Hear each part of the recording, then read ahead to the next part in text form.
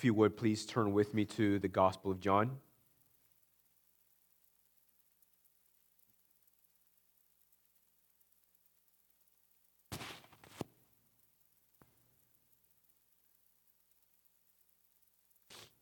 We are in John chapter 10. Picking up in verse 1, reading down to verse 21.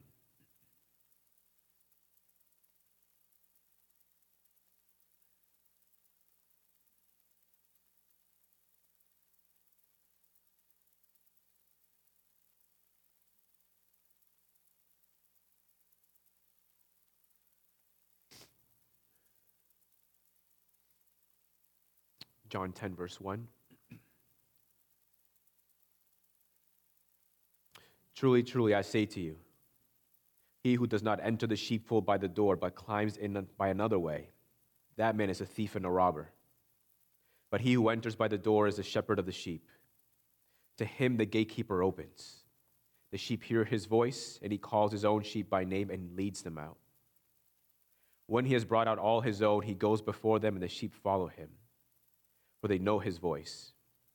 A stranger they will not follow, but they will flee from him, for they do not know the voice of strangers. This figure of speech Jesus used with them, but they did not understand what he was saying to them. So Jesus again said to them, Truly, truly, I say to you, I am the door of the sheep. All who came before me are thieves and robbers, but the sheep did not listen to them. I am the door. If anyone enters by me, he will be saved and will go in and out and find pasture. The thief comes only to steal and kill and destroy. I came that they may have life and have it abundantly. I am the good shepherd. The good shepherd lays down his life for the sheep. He who is a hired hand and not a shepherd, who does not own the sheep, sees the wolf coming and leaves the sheep and flees, and the wolf snatches them and scatters them. He flees because he is a hired hand and cares nothing for the sheep. I am the good shepherd. I know my own, and my own know me. Just as the Father knows me, and I know the Father, and I lay down my life for the sheep. And I have other sheep that are not of this fold. I must bring them also, and they will listen to my voice. So there will be one flock, one shepherd.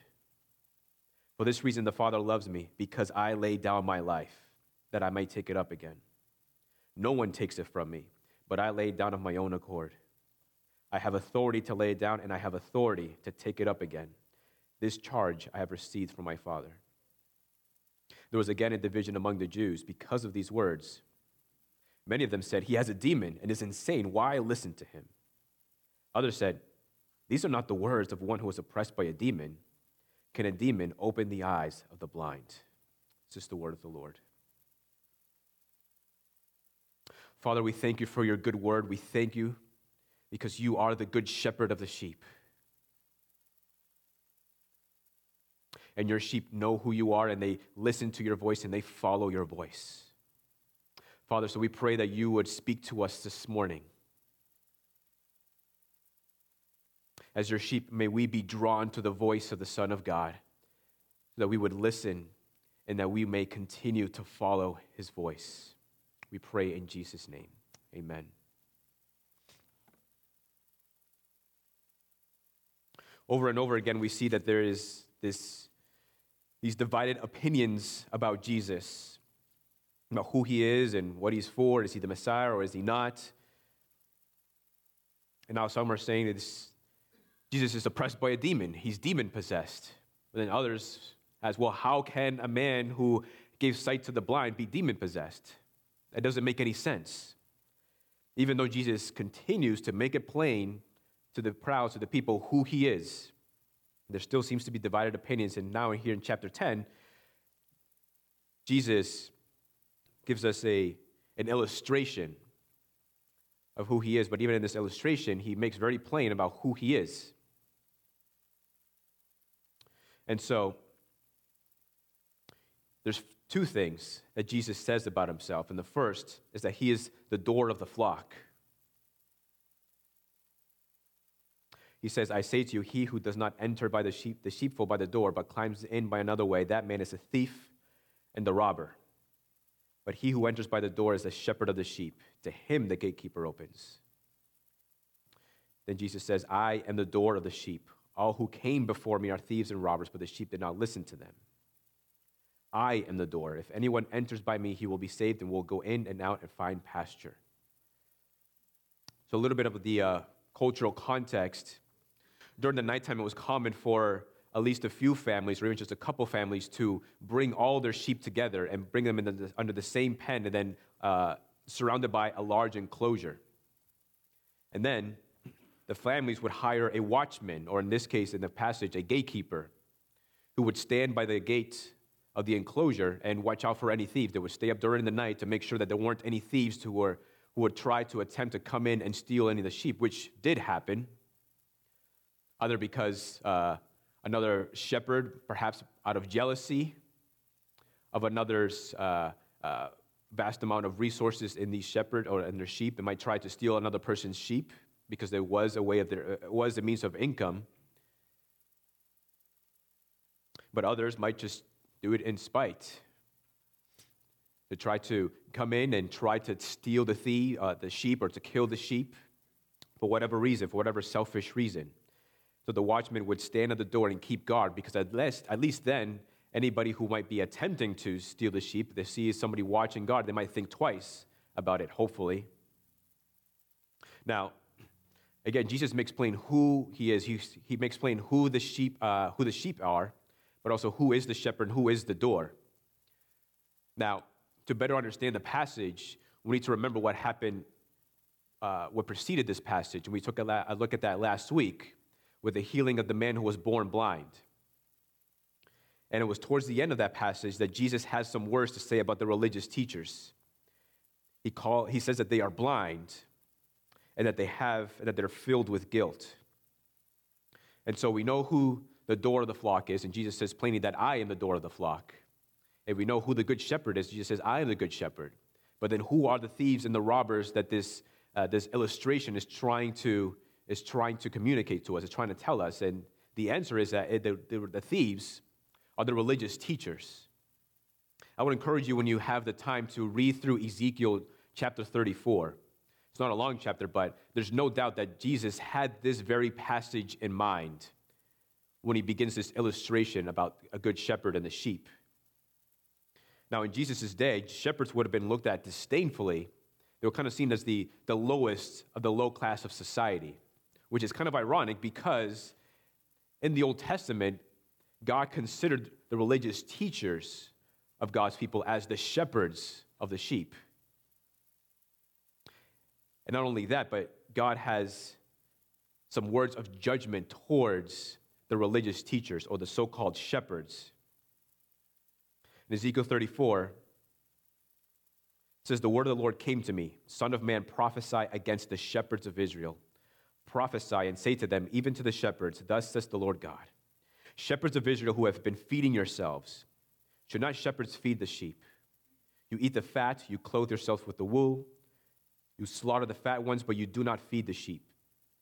The weak you have not strengthened, the sick you have not healed, the injured you have not bound up, the strayed you have not brought back, the lost you have not sought, and with force and harshness you have ruled them. So they were scattered because there was no shepherd, and they became food for all the wild beasts. My sheep were scattered, they wandered all over the mountains and on every high hill. My sheep were scattered over all the face of the earth, with none to search or seek for them.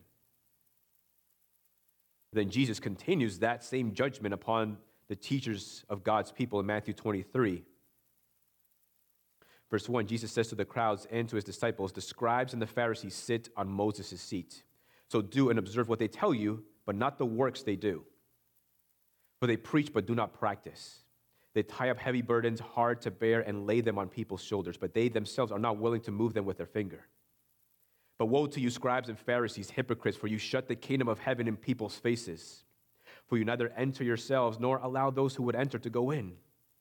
Woe to you, scribes and Pharisees, hypocrites, for you travel across sea and land to make a single proselyte, and when he becomes a proselyte, you make him twice as much a child of hell as yourselves. Woe to you, scribes and Pharisees, hypocrites, for you tithe mint and dill and cumin, and have neglected the weightier matters of the law, justice and mercy and faithfulness. These you ought to have done without neglecting the others, you blind guides. The religious teachers are the ones who attempt to steal God's flock by climbing over the fence. They lay on them heavy burdens that are too difficult to bear. They shut in their faces the entrance to the kingdom of heaven, supposing themselves to be the gatekeepers, and shutting people out like they did in the story of the man born blind, casting him out of the synagogue. They've put themselves in this position of a judge, deciding who gets in and who stays out. But Jesus makes clear that it is not the religious teachers who are the door or the gatekeepers, but Jesus is the door. John 14:6, Jesus says, I am the way and the truth and the life. No one comes to the Father except through me. I mean, that there is no other way to eternal life. There's no other way to greener pastures. It's not through the religious teachers. They're not the gatekeepers, but Jesus is the gatekeeper. He is the only way to the Father, to eternal life. There's not multiple ways, but just one way, and that is through Jesus. So Jesus is the door of the sheep. And as the shepherd of the sheep, he knows his own. With time and familiarity, the sheep come to distinguish the difference between their shepherd and the stranger, and that is by his voice. In the sheepfold, right, because there's several, probably even up to at least a couple hundred sheep in the sheepfold, the sheep can come in and enter through the gate. He's not going to climb in through the fence because there's no need to, because he owns some of the sheep. But he comes in and he calls out his own sheep. And the only ones who recognize his voice are the ones who actually belong to him. The one that he's known, the sheep that have come to know him, they are drawn to his voice. Anyone else's voice is considered a stranger, and they will not go with that person because they don't know that person. So the shepherd will come in, and he will not call out all the sheep, but only call out his own. And in time, through shared experiences and even through perhaps danger, the sheep become so acquainted with the shepherd that his voice is distinguishable from that of others. They come to recognize, to really know the voice of their shepherd. And they know him intimately and personally because the shepherd deals with them gently and tenderly and kindly, which is what God expected of the religious teachers as the shepherds. In Isaiah 40, looking forward to Jesus, it says, he will tend his flock like a shepherd. He will gather the lambs in his arms. He will carry them in his bosom and gently leads those who are with young. Ezekiel 34:31. The Lord says, you are my sheep, human sheep of my pasture, and I am your God, declares the Lord. The sheep of the shepherd are the people of God who've been given access to these greener pastures. Through the door of the sheep, they found the promised land of rest and security and protection and peace. They've been given access because the shepherd knows them. He knows them personally, and he will keep them, and he will not lose a single one of those who are his, so that even if they wander from the path, get lost from the fold, the shepherd will go out and bring back the lost sheep and bring them back to the fold. And that point, it will be reinforced a little bit later in the second point, or at the end of the second point. So first, Jesus is the door of the flock. There is no other way to these greener pastures. There's no other way to the entrance to the kingdom of heaven than through Jesus. And he gives access to those whom he knows. Not only that, but Jesus, secondly, is the shepherd of the flock. He's the good shepherd. It is to the good shepherd that it says in verse 3 that the gatekeeper opens. The sheep hear his voice, and he calls out his own sheep by name and leads them out. When he has brought out all his own, he goes before them, and the sheep follow him, for they know his voice. A stranger they will not follow, but they will flee from him, for they do not know the voice of strangers. The thief comes only to steal and kill and destroy. I came that they may have life and have it abundantly. I am the good shepherd. The good shepherd lays down his life for the sheep. There's three distinctions between the good shepherd and the thieves and the hireling, and the first is the familiar voice. Those who are the sheep of the shepherd follow his voice. And we've seen, as we've been working through the Gospel of John again and again, that those who do not belong to Jesus, those who do not belong to the good shepherd, do not follow his voice. So for example, in John chapter 6, right after Jesus had said many words to his so-called followers after feeding them with using a few loaves of bread and some fish.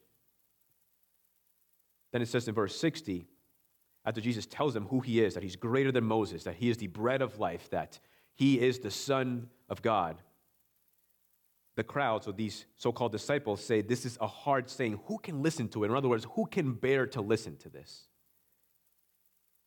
After this, many of his disciples turned back and no longer walked with him. I've said this before. How do you distinguish between a genuine disciple and a false disciple? A false disciple will at some point stop following Jesus. But the true followers will follow until the very end of their life. Luke 6:46. Jesus says, "Why do you call me Lord, Lord, and not do what I tell you? Everyone who comes to me and hears my words and does them, I will show you what he is like." And he talks about how that person is compared to someone who builds their house on a solid foundation as opposed to somebody who builds their foundation on the sand and doesn't last. John 5:25 says, "Truly, truly, I say to you, an hour is coming and is now here when the dead will hear the voice of the Son of God, and those who hear will live." 1 John 2:5, "Whoever keeps his word, in him truly the love of God is perfected." So you are his sheep if you respond to the voice of the good shepherd and in trust and in obedience. And then the second distinction is intimate knowledge. The good shepherd knows his own and he calls them out by name. He knows them by name and they follow him.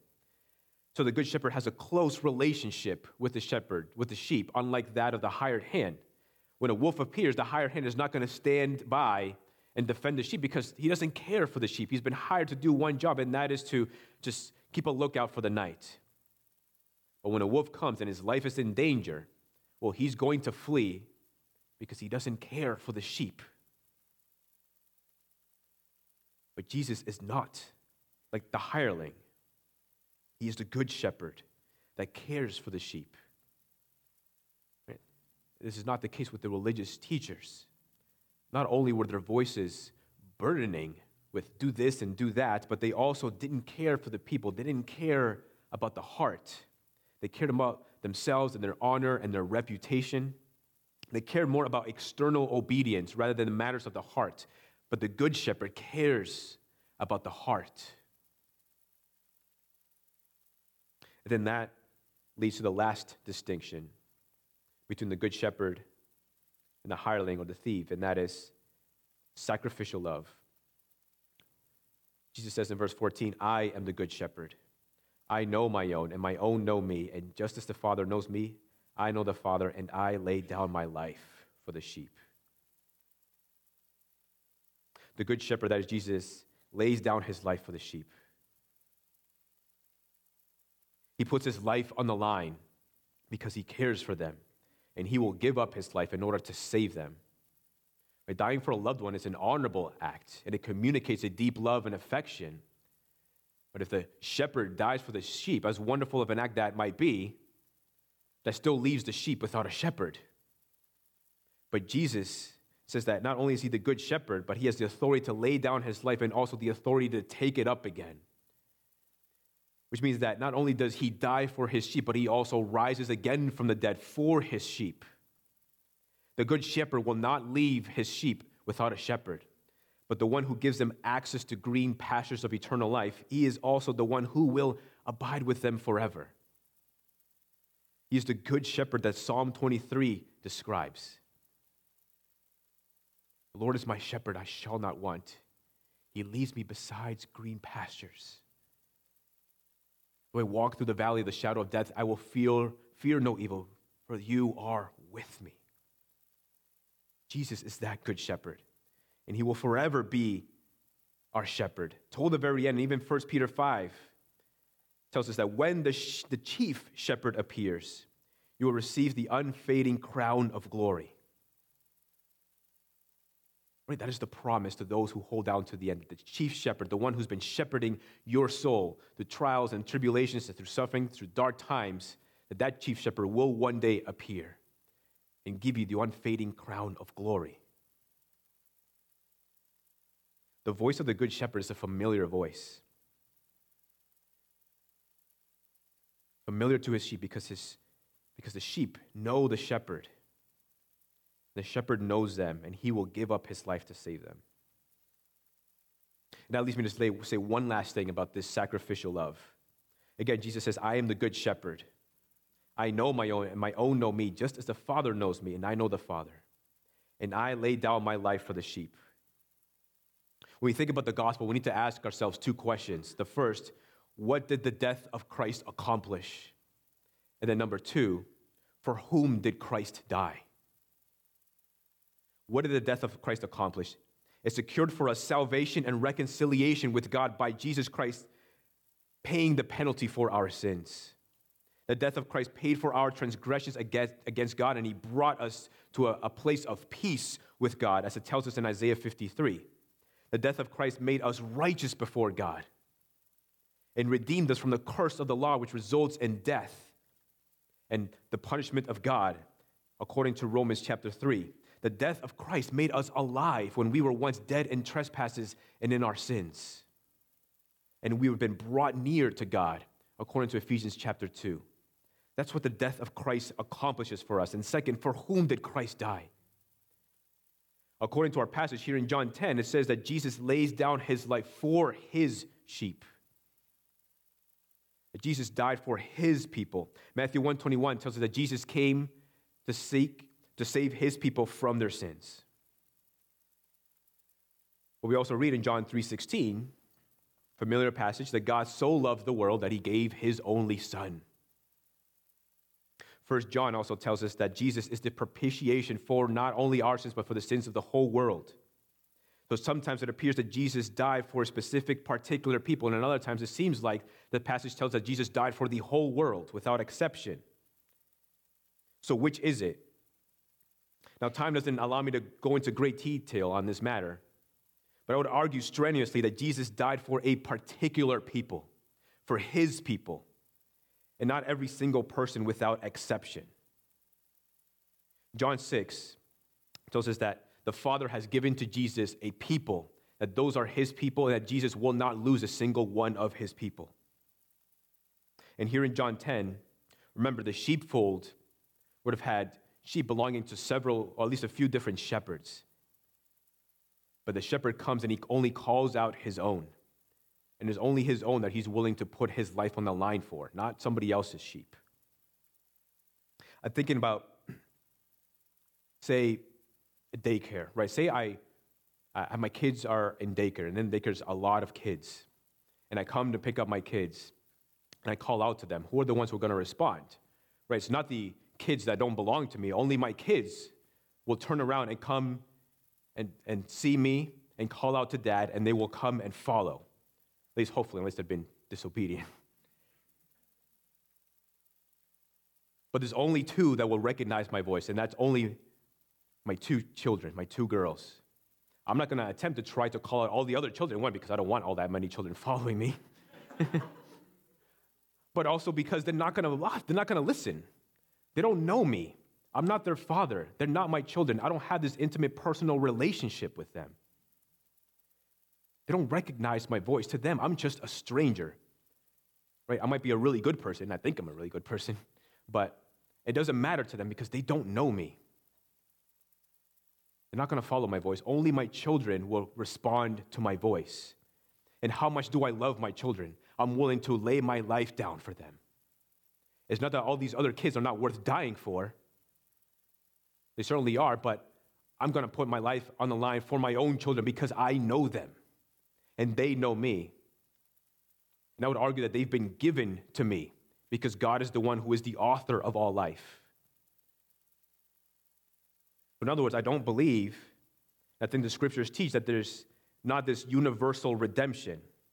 If Jesus died for all people without exception, then every single person without exception would be saved, regardless of how one lives their life, regardless of one believes in Jesus or not. I don't think the scriptures teach that at all. And that would only cheapen and devalue the gospel and the death of Christ. But some would argue, well, Jesus died for every single person without exception, but it is only effective if the person places their faith upon Jesus, right? That's a much better position than universalism, that every single person is saved without exception. But I would still argue that it doesn't give the gospel the greatest value. Because if Christ died for all people and not everybody is saved, then what would that mean for the person who doesn't believe in Jesus is not saved? That would mean that the death of Christ is ineffective for the person who doesn't believe in Jesus. That would mean that the death of Christ accomplished nothing for the person who is an unbeliever and remains an unbeliever for the rest of their life. J.I. Packer once wrote, Christ did not win a hypothetical salvation for hypothetical believers, a mere possibility of salvation for any who might possibly believe, but a real salvation for his own chosen people. Jesus died for his people, for his sheep that belong to his flock. But then what do you do with texts like John 3:16, for God so loved the world, and 1 John 2:2 that tells us that Jesus is the propitiation for the sins of the whole world? And there are others like it in the New Testament, and each one has to be interpreted in its own context. But for now, what I'll say is that with regards to John 3:16, the world in the Gospel of John is never a good thing. It's always meant to communicate something bad, something terrible, something filled with darkness, something that is evil. And so when it says in John 3:16 that God so loved the world, it's intended to communicate how scandalous and how shocking is the love of God that he would send his son to die for individuals who had no love for God at all. And then with 1 John 2:2, again, context is important because in that letter, the author addresses the situation that the churches are going through where there are people who have left the church because they have believed that they have come to this state of sinless perfection, that they can no longer sin, which isn't true according to the scriptures. And they believe themselves to be this elite class of Christians, that this special group. And in response, the author says that anyone who says who says that they have no sin deceives himself, and the truth is not in him.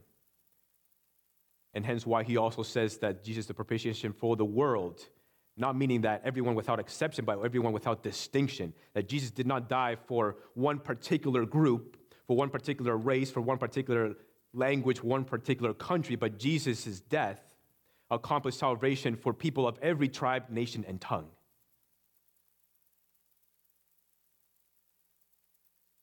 So then, what do we do with that? How do we respond? How should we respond? And that leads me to one final point, and that's that the shepherd will draw his sheep. Jesus says, I have other sheep that are not of this fold. I must bring them also, and they will listen to my voice. So there will be one flock, one shepherd. To me, magnets are a really interesting and fascinating thing. They have these magnetic properties that attract strong metals like iron to itself. And they can be really small, like what you find on a toy train, or they can be really large and powerful, like you see in junkyards that lift up vehicles. Right, the magnetic field, it's not something that we can see with our eyes, but we know that it's working because it attracts metal to itself. Jesus' mission is to seek and to save the lost. And among the Israelites, there are a particular people that Jesus considers his sheep. But outside of Israel, that is including Gentiles, there are many sheep that are lost that must be included as part of this fold. Ezekiel 34:11 says, "For thus says the Lord God, behold, I myself will search for my sheep, and I will seek them out. As the shepherd seeks out his flock when he is among his sheep that have been scattered, so I will seek out my sheep, and I will rescue them from all places where they have been scattered on a day of clouds and thick darkness. And I will bring them out from the peoples and gather them from the countries and will bring them into their own land." And in verse 16, I will seek the lost, I will bring back the strayed, and I will bind up the injured, and I will strengthen the weak, and the fat and the strong I will destroy. I will feed them in justice. And in verse 23, and I will set up over them one shepherd, my servant David, or also known as Jesus, and he shall feed them. He shall feed them and be their shepherd. and I, the Lord, will be their God, and my servant David shall be prince among them. I am the Lord. Those who have been scattered across the world will be drawn to the voice of the Lord. It is the magnetic voice of the Lord that will draw his people to himself. So from the passage, we can have assurance that wherever his church is, that wherever the gospel is proclaimed, wherever his witnesses are, that Jesus' sheep, his lost sheep, will be drawn to the voice of the Lord, and that they will be saved. Like a magnet, like a metal is drawn to magnet. Particular atonement, or that is that Christ died for his people only, does not or should not impede or hinder our evangelism, but I think it actually fuels our evangelism. Romans 10 says that faith comes by hearing, and hearing through the word of Christ. That means that even though the Lord already knows who are his and sent his son to die for those who are his, people will not be saved apart from the preaching of the gospel. They must hear the gospel and be saved in order to be drawn to the Lord. And so that means that wherever we are, that we must preach the gospel. Because his sheep, it's not our job to know who are his and who are not.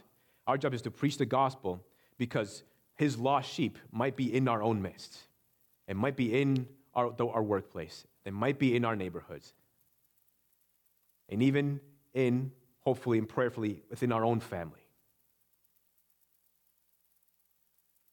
His lost sheep are out there, and the Lord will draw them to himself. And that comes through the preaching of the gospel. And because Jesus says that he will not lose a single one of those who are his, we can rest assured that his elect will be drawn and that they will be saved. And so what this means is that there's success in the mission. That it's not up to man to decide for himself, but it's up to the God who elects individuals to come to Jesus Christ. That his sheep will be drawn if we just continue to preach the gospel. So Kaylee and my wife had an uncle who passed away from a terminal illness. It was just weeks before his passing that he trusted in Jesus Christ as his Lord and Savior, and he showed these genuine signs of repentance and faith in the gospel. It shows, it's a reminder to me that the Lord is never too late in saving his people. Even if it's just moments from death, the Lord will certainly save his people. He will. So you can rest assured that Jesus will save his people. And in the meantime, we continue to preach the gospel. We continue to pray and beg and plead the Lord that he would save those in our midst, co-workers, friends, neighbors, siblings, parents. We pray and we beg the Lord to save them. And we continue to preach the gospel as we have opportunity, because those two things work together. It's not one or the other. God chooses and we preach the gospel so that people would be saved. And so if sinners be lost, let it not be because we never asked, or let it not be because we stopped asking and praying and pleading for their salvation. The book of James says you receive not because you ask not. To pray and beg and plead before the Lord. Now, what else does this do for us? Well, we should not be like the people that John is referring to in his letter in 1 John. These Christians who have parted from the church and believe themselves to be an elite class of Christians, right? This is not a point of pride, but this is a point of humility. Because Christ purchased an effective salvation for you means that in God's wisdom, he had decided that you should be spared of his judgment. And that should fill your heart with gratitude. And does that change our evangelism? And I don't think it does. It shouldn't anyway. Right? If you have yet to believe in the gospel of Jesus Christ, if you have yet to entrust the Lord Jesus Christ as your Savior, then today is the day of salvation. Believe on the Lord Jesus Christ, that he died for your sins, How do you know that you are chosen? How do you know that Jesus Christ died for your sin? If you believe on the Lord Jesus Christ, that he died for your sins, and that you live your life in repentance and growing in the fruits of the Spirit and making your aim to live according to what the Lord prescribes in the New Testament, that you can rest assured that you are his.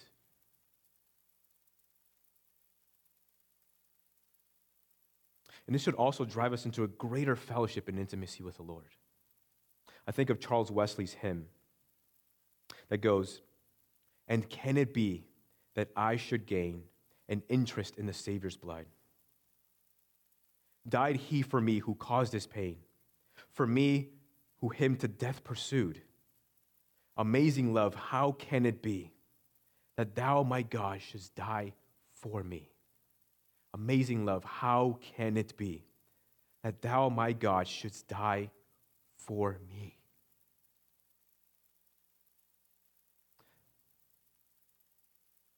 Some of you this morning just need to let that sink in. That Jesus Christ died for you. He died on the cross for you. We have a tendency to live by our feelings. We feel like this, we feel like that. This happened, so I feel like this. I feel like this person communicated like this in this way. I feel like this person meant this, or I feel like the Lord is distancing himself from me, or I feel like the Lord is doing this to me and that. And there might be some measure of truth to those feelings. But it's so easy to just live our lives by the ebbs and flows of every day. Instead, we need to ground ourselves in what the Word says, in truth. And the Word tells you, no matter how you feel, despite how you feel, the honest truth is that Jesus Christ died for you. That communicates deep love, deep affection, that the Lord knows who you are. He knows you. So no matter how you're feeling, and they might be legitimate feelings, remember the truth of the Word. Jesus died personally for you. He died for you. To spare you, to give you eternal life, to spend eternity with God, to know God for all of eternity, because he loves you. The Lord Jesus loves you. Sometimes it doesn't feel that way. You need to stop living by your feelings.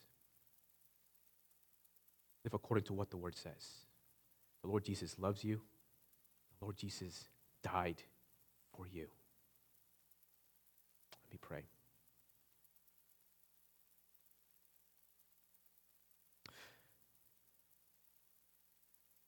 Jesus, we cannot fathom this incredible love that you have for your people. It is not because of anything that we have done. It is not because of any works done in righteousness. It is all because of your great mercy. We thank you, Lord, for giving us this salvation. We thank you for dying for us, for drawing us to the Son by the hearing of the gospel. Father, I pray that you would help us to remember that Jesus died for us. May we say, that we may proclaim it loudly and boldly, that Jesus died for me. We thank you, Jesus. We pray that that truth would penetrate into our hearts and drive us into greater fellowship and greater intimacy with you. We thank you, Father. We pray that through your Spirit that you would remind us of that truth when we need it. We pray this in Jesus' name. Amen.